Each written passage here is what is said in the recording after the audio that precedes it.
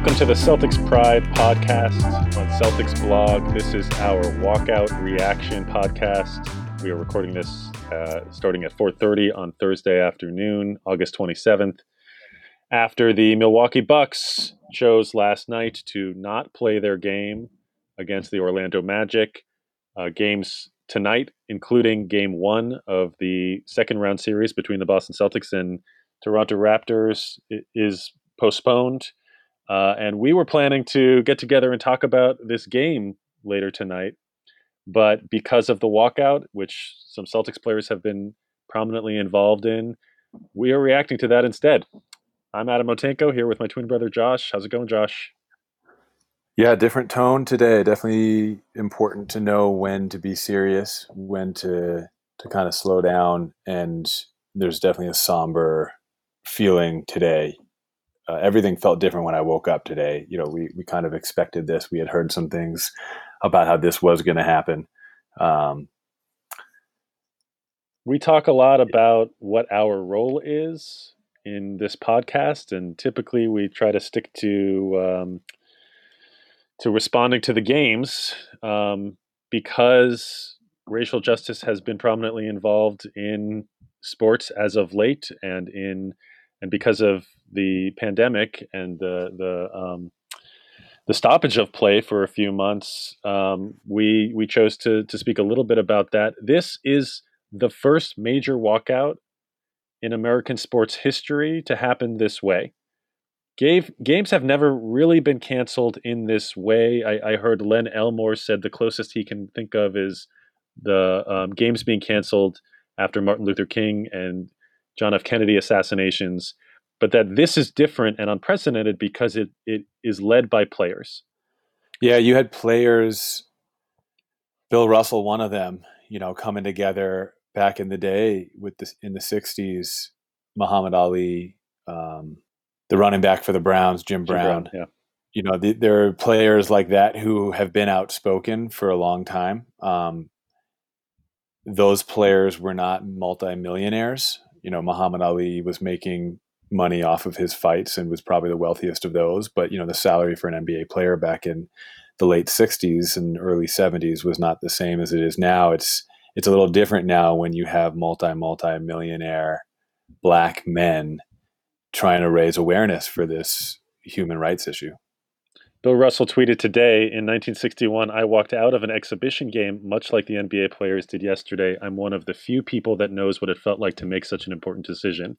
I'm so proud of these young guys. It reminded me of this. And then he posts an article where he states in the article that he would happily give up basketball if it would assist the civil rights movement and ease racial tension to aid Negroes at the time. So we're going to be talking about this today. We're going to talk about racial justice a little bit. We're going to talk about civil disobedience, which I have some background in. We're going to talk about what's been happening in the NBA and in relation to the larger world, what the context is of that. And we're going to try and bring it back to Boston, to the Celtics as much as possible. But just to recap really quickly, over the last week, we started hearing about a protest related to the Raptors-Celtics game one. I believe it was on Monday, mostly with the Raptors speaking about it, but a couple Celtics mentioning it also.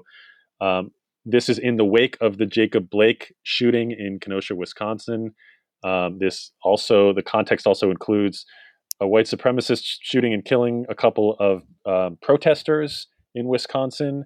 The Republican National Convention is happening at the same time. And I mention all of that because for example, the Republican National Convention, the Republican Senate in Wisconsin, the president is framing the election in terms of saving American cities from what is being described as basically they're stoking fear using these protests in American cities, protests that are aimed at racial equality.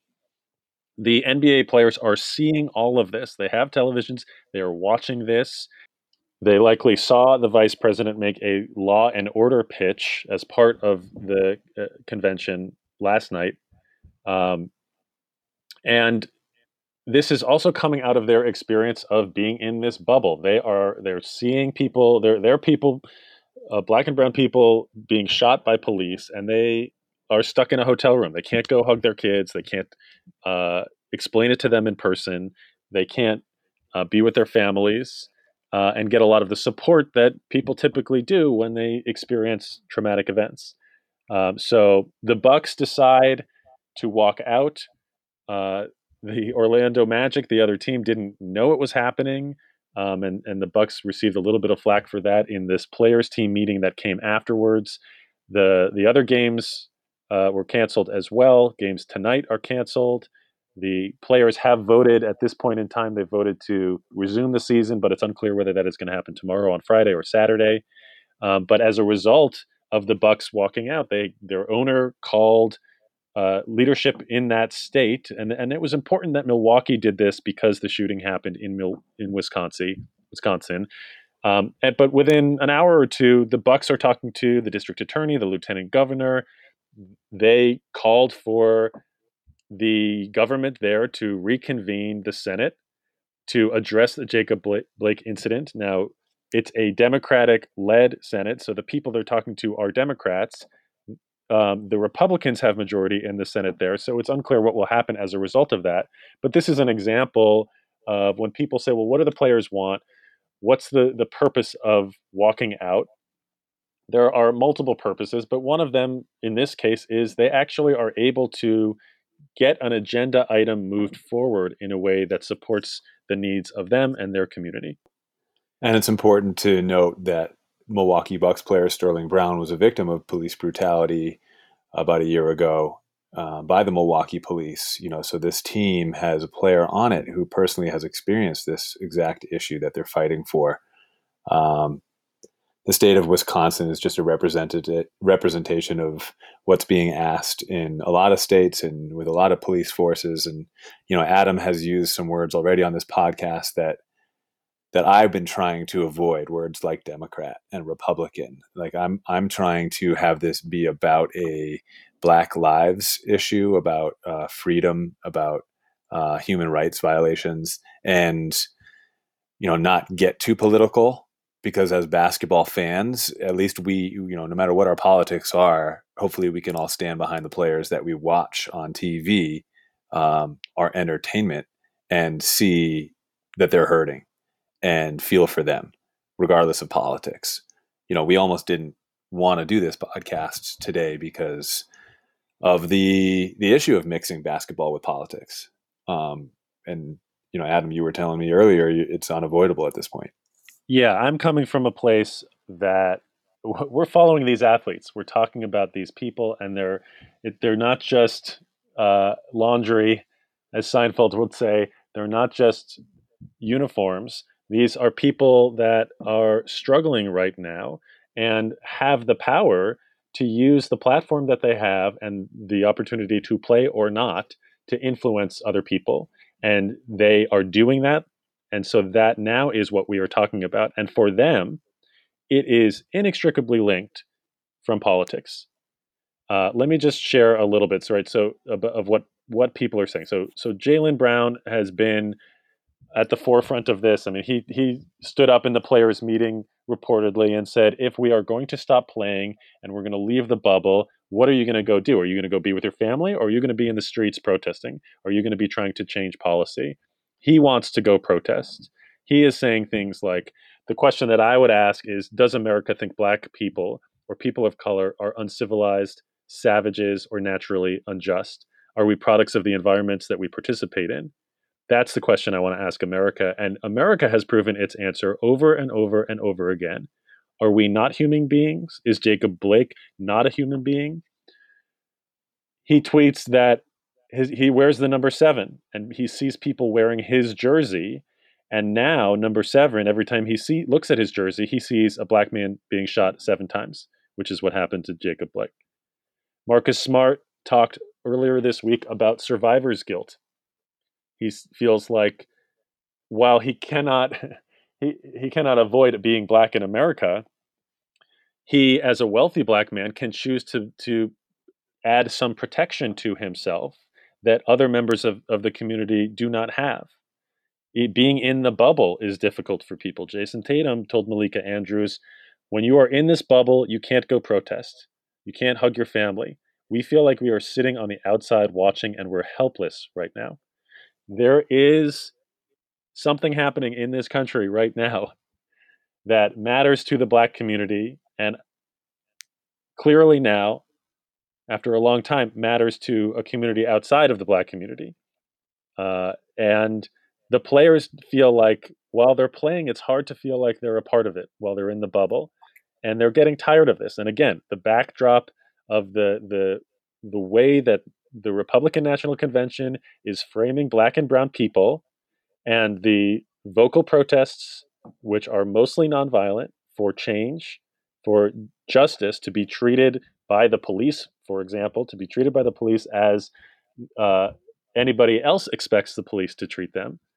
Um, that is being responded to with stoking fear, with basically saying this election is a pivotal point to be able to save a certain way of life, to protect cities or suburbs, and they are framing Black and brown people in a negative light. That is how the players are perceiving it. I mean, that's how I am perceiving it. You may view it differently, but if you're following these athletes, it is important. Even if you disagree with them, it is important to understand where they are coming from, because they stopped playing. The thing you were following them for, they said, "No, I'm not going to give you that anymore." So there is a uh, a piece of resistance here. They are taking action that is increasing as civil disobedience. Um, I, I'm ready to jump into that stuff, Josh, but I wanted to just stop for a moment and see if there was anything else you wanted to bring up. There's a lot. Keep going. I'll have my opportunity.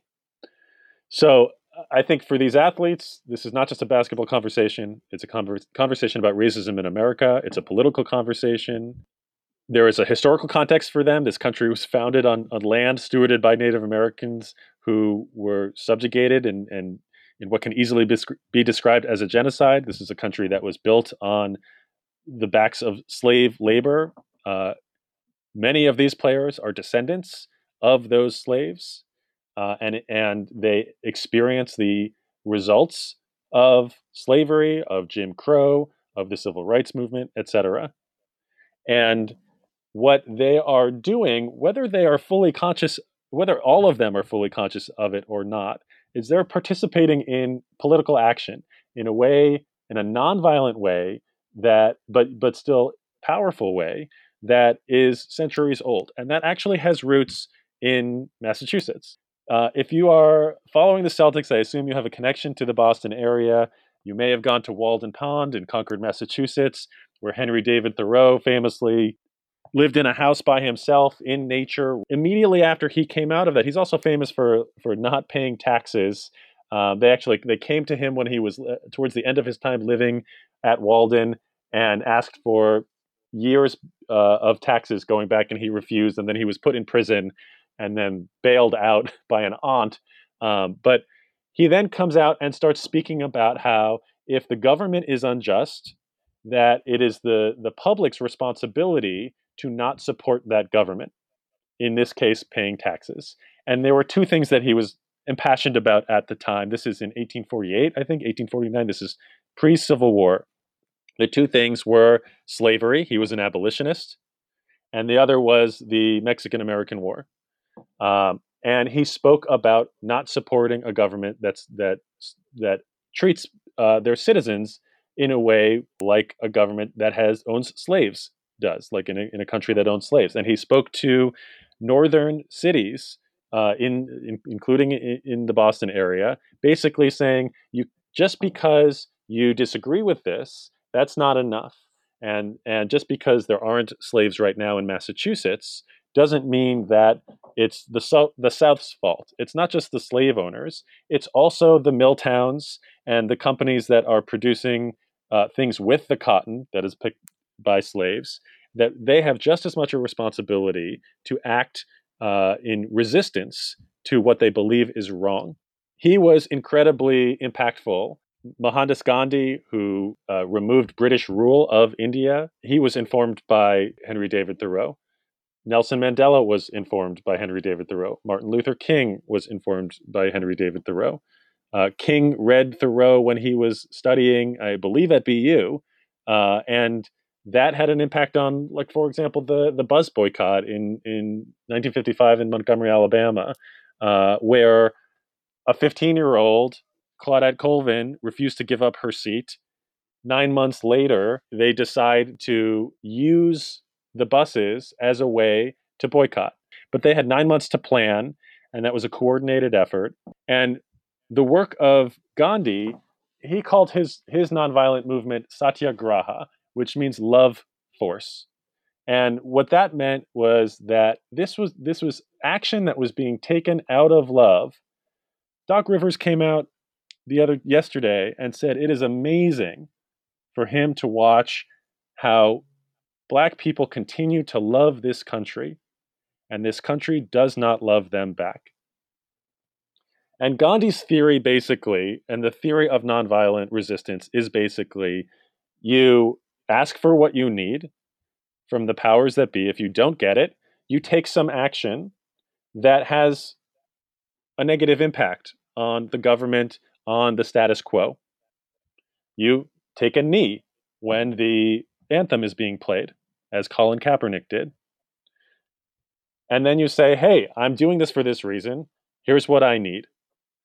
And usually the response is not, okay, great. It's no, you can't have that. As the response was, why don't you stand for the flag? Why don't you support our troops? That was the response.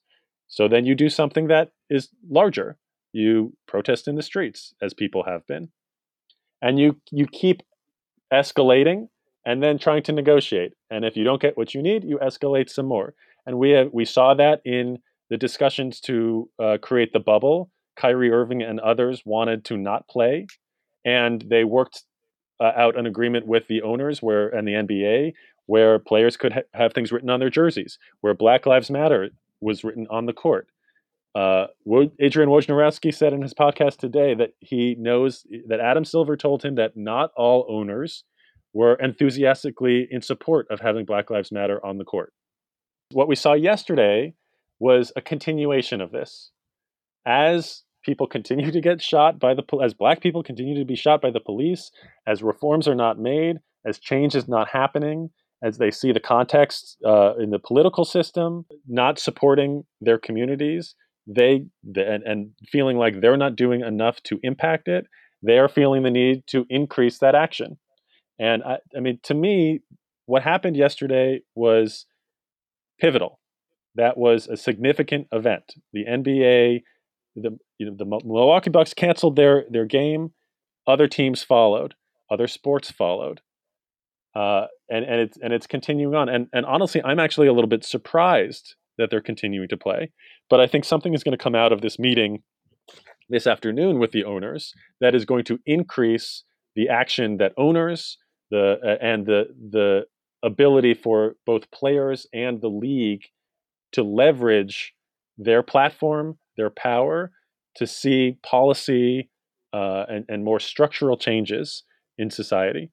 And so we may see things like what matters is the action around police reform, action around political reform, action around prison reform, uh, encouragement and action to allow people to vote.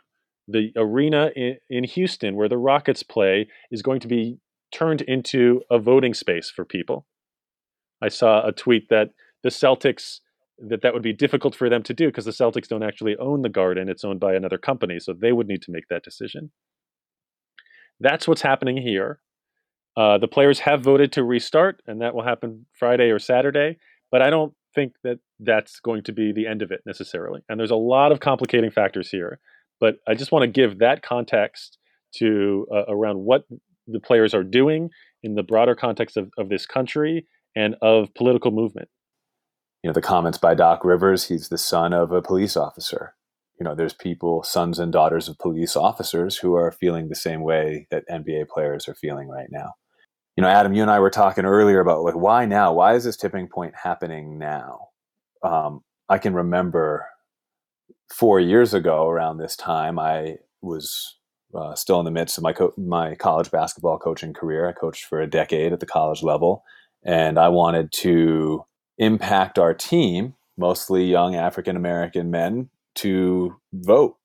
And it was seen. My request as the lead assistant coach and recruiting coordinator to my head coach was seen as a bit of a distraction and not what we are here for. We don't need to get into politics. We don't need to create or see the differences that we have amongst our team. What we need to do is come together. And I actually agreed with that at the time. You're right. This is about basketball. This is about getting on the same page. And the best way to do that is to take all of the distractions you can find and remove them so that we can just get together as a unit, become brothers, and go out there and be able to communicate on the court like brothers so we can play at a championship level. And our team was able to do that. 4 years before that, I was coaching a team, and again, at the college level, I had two of my players. They were arrested for murder in the town. I've known many basketball coaches, networked with thousands of basketball coaches, and very few of them have had that experience. And as a coach, I felt helpless. And the police in the town were breaking laws in their investigation of the crime. They were My two players were later convicted. They were sentenced to life without the opportunity for parole. And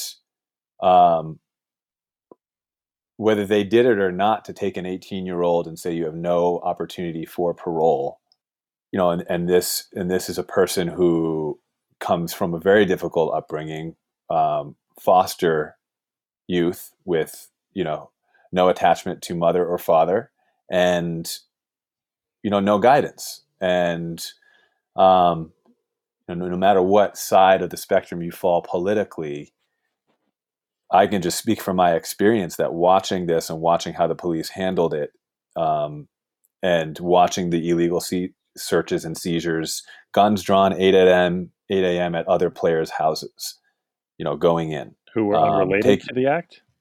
Unrelated to the act. Taking phones without warrants to search of other players. Doing their investigation. Obviously, the police need to investigate crimes and they need to get to the bottom of what happened. I totally understand that. Well, look. But When you talk about convicting two people of murder, and then I'm not going to necessarily agree with that. They should never that they deserve parole. When I talk about criminal justice reform, I'm talking about well, I mean, first with police reform, I'm talking about things like training. Like the police are trained to always be in control of the situation. Um, they are not necessarily trained to de-escalate situations well, and that is sorely needed in these cases when unarmed black and brown people who have not done anything are assumed to be dangerous and potentially violent. And the police officer is trained to, their job is to go home to their family at night. So if they need to shoot somebody who's dangerous, that's what they have to do. They're not necessarily trained to de-escalate. And then when you add in that there's an implicit bias around race in this country, that we perceive things not just as they are necessarily, but through a lens and a filter that we have that is based on our experiences, the media that we watch, the way that we were raised, our values, things like that. And those can be subjective and influenced. Black and brown men, especially in this country, are often seen as dangerous. That we know to be true, and it's inescapable in some ways to not experience that. But we have to acknowledge it, especially in a situation where you're a police officer dealing with somebody. And so I believe a lot of the reasons why this police violence is happening is because of that implicit bias. I think players also want accountability. When a cop shoots an unarmed black man in front of his kids and nothing happens as a consequence, that actually hurts the situation. It speaks volumes on who is protected and who is not. These are publicly funded jobs. Like Stan Van Gundy had a great quote where he said, the idea of blue lives matter police are not people. They're because of their jobs. They choose to do these jobs. Their job is to protect people, and not some people as opposed to others, but all people in the community. And if they can't do that, that they shouldn't be doing that job. In terms of criminal justice reform, it's things like um, fairness of sentencing laws. Crack should not have like 10 times the time in prison as cocaine when it's basically the same drug, but clearly is directed at the populations using it in a way that is hurtful to some and easier on others. Or when somebody is comes out of prison, they should be able to vote again, or they should be able to not have to put down that they're a felon on a job application for 10 years. That's sort of an idea that we need to have conversations about what is right there. If someone has completed serving their time, then they shouldn't still have the negative ramifications of the crime, or else they should just continue serving that time. So, if you're convicted of murder and you know, uh, that's a whole different situation. It's a whole different situation. The checks and balances for policing were not there, and that's the reason I bring it up now, Hmm. as well as just supporting, why it's so important and personally important to me that this is now finally connected. At a time when 4 years ago I couldn't get my team to vote, not one of them. Now I have a feeling they're all going to vote, and they see the importance of the vote, and it's directly connected to people like them and their families.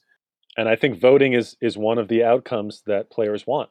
That has been mentioned. They want to encourage people to vote locally and nationally. And it's strange that we live in a country that the vote means so much, but only 33% of the entire population actually does vote each year.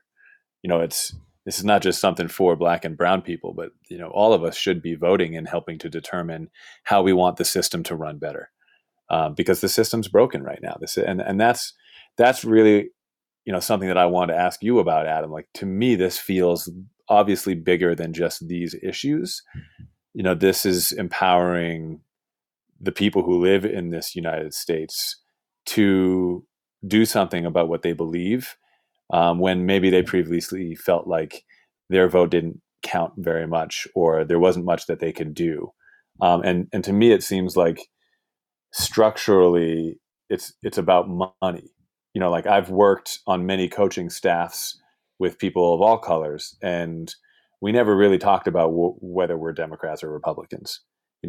Even like grabbing a beer, we wouldn't ever. That never really came up. It wasn't about that. It was about, we're on the same coaching staff, and we can. It didn't matter whether we were different in those ways or not. Um, and I think that there was a perception issue as well. Like, if I'm speaking out that I'm one or the other, and my boss is the other, is different from me, are they going to perceive me like I'm not trying to get fired over, bringing in some what's looked at as a distraction, my political leanings, whichever way they go. I'm not trying to get fired over that. I don't want to be perceived that way. And so it kind of always comes down to money. Um, I'm not quite clear on what you mean by that. It comes down to money. it feels like, the boosters of the college team, you wouldn't want to, make the team or anything about the sport political, because you wouldn't want to lose their money, their contributions. Um, and even at a societal level outside of basketball, it feels like it's about money. Even getting a job as a police officer, you're paid very well. Sometimes it's six figures, depending on where you are. So, these are people who are choosing this profession because of the money. They're backed by systems that seem to me to be about the money, and that seems to me like as a root of a lot of this. Am I making any sense? I'm not a I'm not well versed enough to talk about structural inequalities economically related to racism in America, but I can speak to. I mean, the money is a factor in this conversation for NBA players with owners. It has been about Exactly. this restart. So that I saw that the if the players decided to cancel the rest of this season, that there would be 15 to 35% impact on revenue. So the NBA projects in a good, like, if this year had gone normally, they would have made a projected $8 billion. That gets split evenly with players, which is why you have $130 million team salaries. And I've seen a lot of people saying, well, the players want the owners to do more. What more do they want the owners to do? The owners committed to giving $300 million to causes to support these issues. That $300 million is over 10 years. So it's basically $1 million per team, per owner, per year.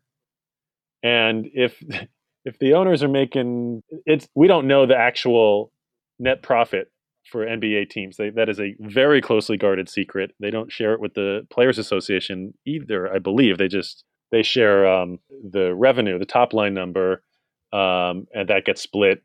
I think it's 50-50 now, or maybe 51-49 for BRI, basketball related income, that then goes to players through salaries. But the teams still have lots of other expenses that they need to pay for. So after player salaries, it's about 130 million per owner that they make, without then deducting. I'm getting into accounting. This is like the most boring thing people could listen to.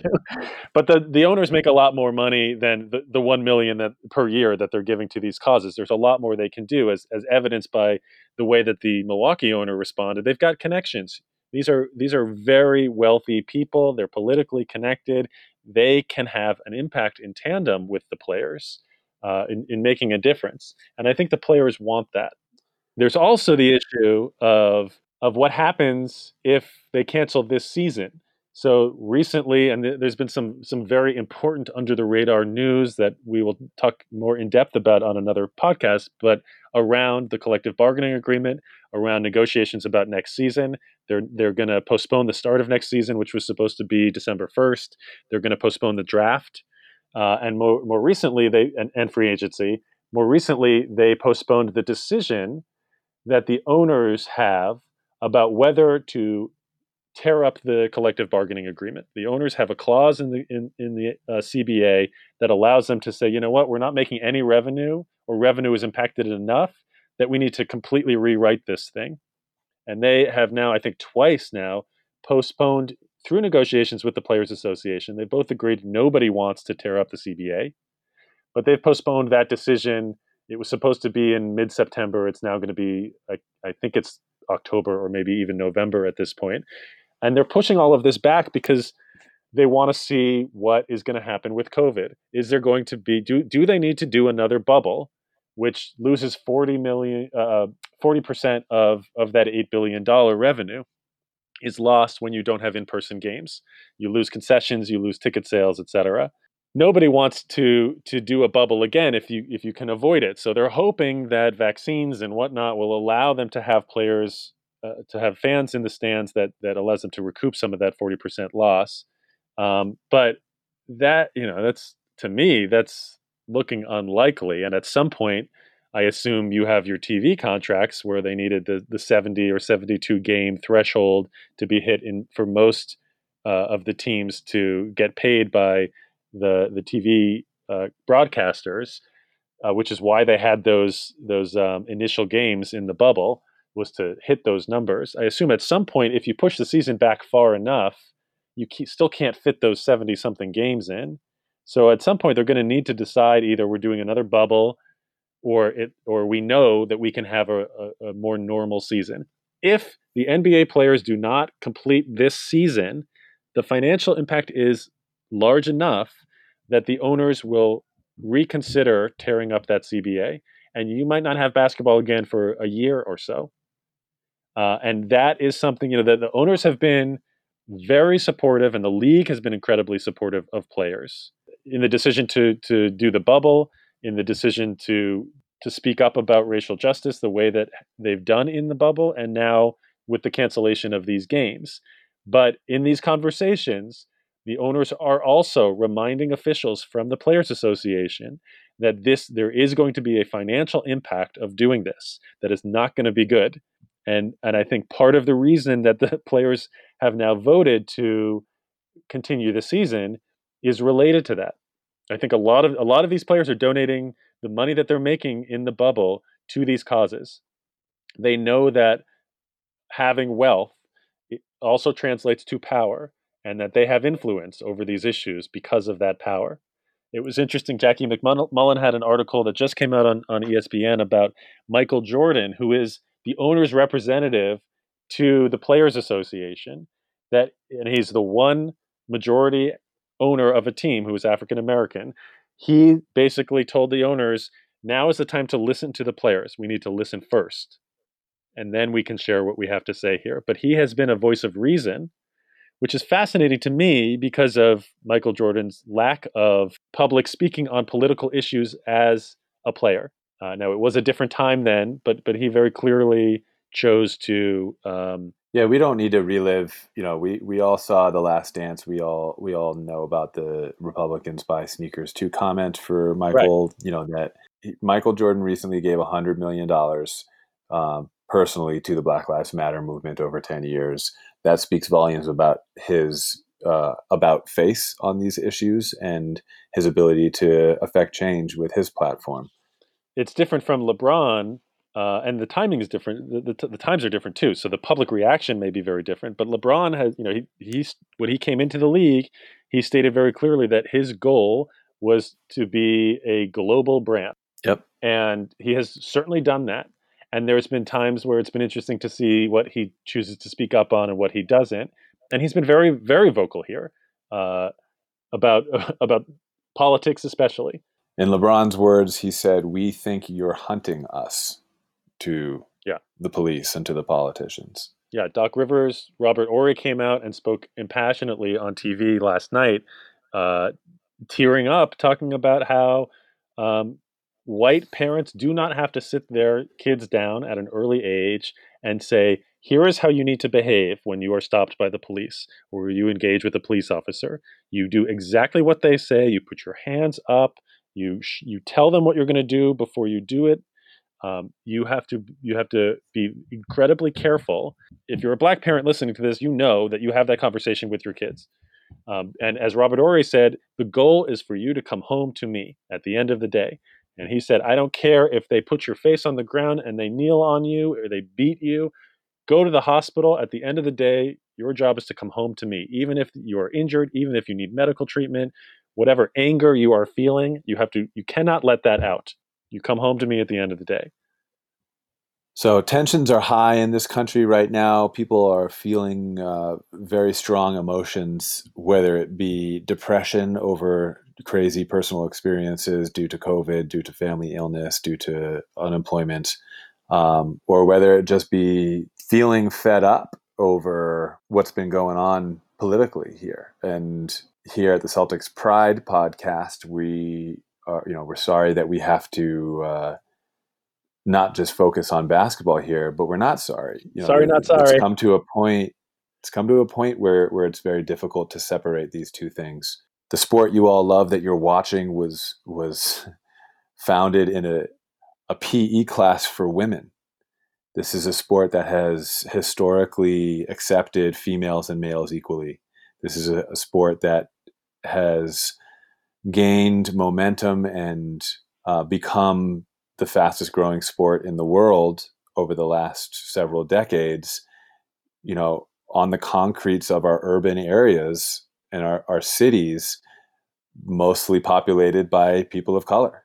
And this is a sport that is now standing up for those people and trying to use that platform to protect lives that matter.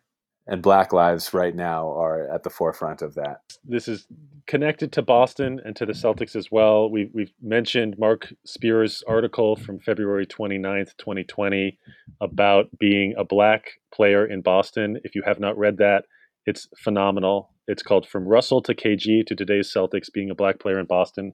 Stories of African Americans playing in a city that has struggled with racism.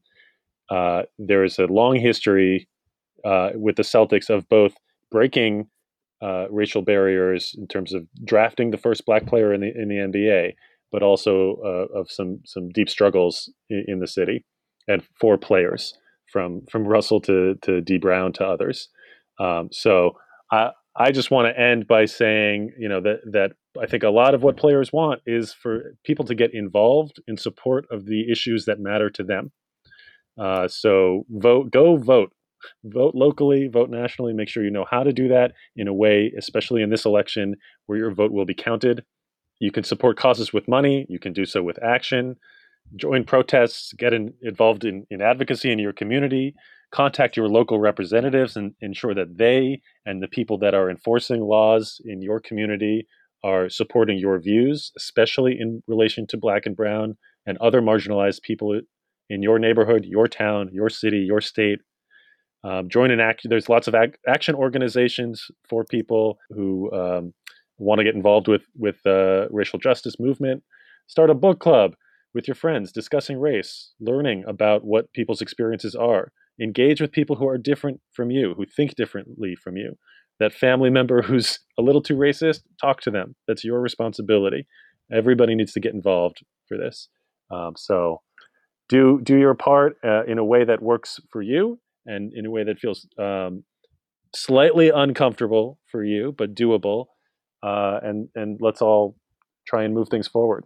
And lastly, I think it's important to mention that it's amazing what we can learn from our children about what's fair and what's unfair. You ask an unbiased child of any race, and they'll tell you that we all should be treated equally. I mean, our children are sometimes our best resources. And as this movement moves forward, I think that our children are our hope for a better future. So stay safe.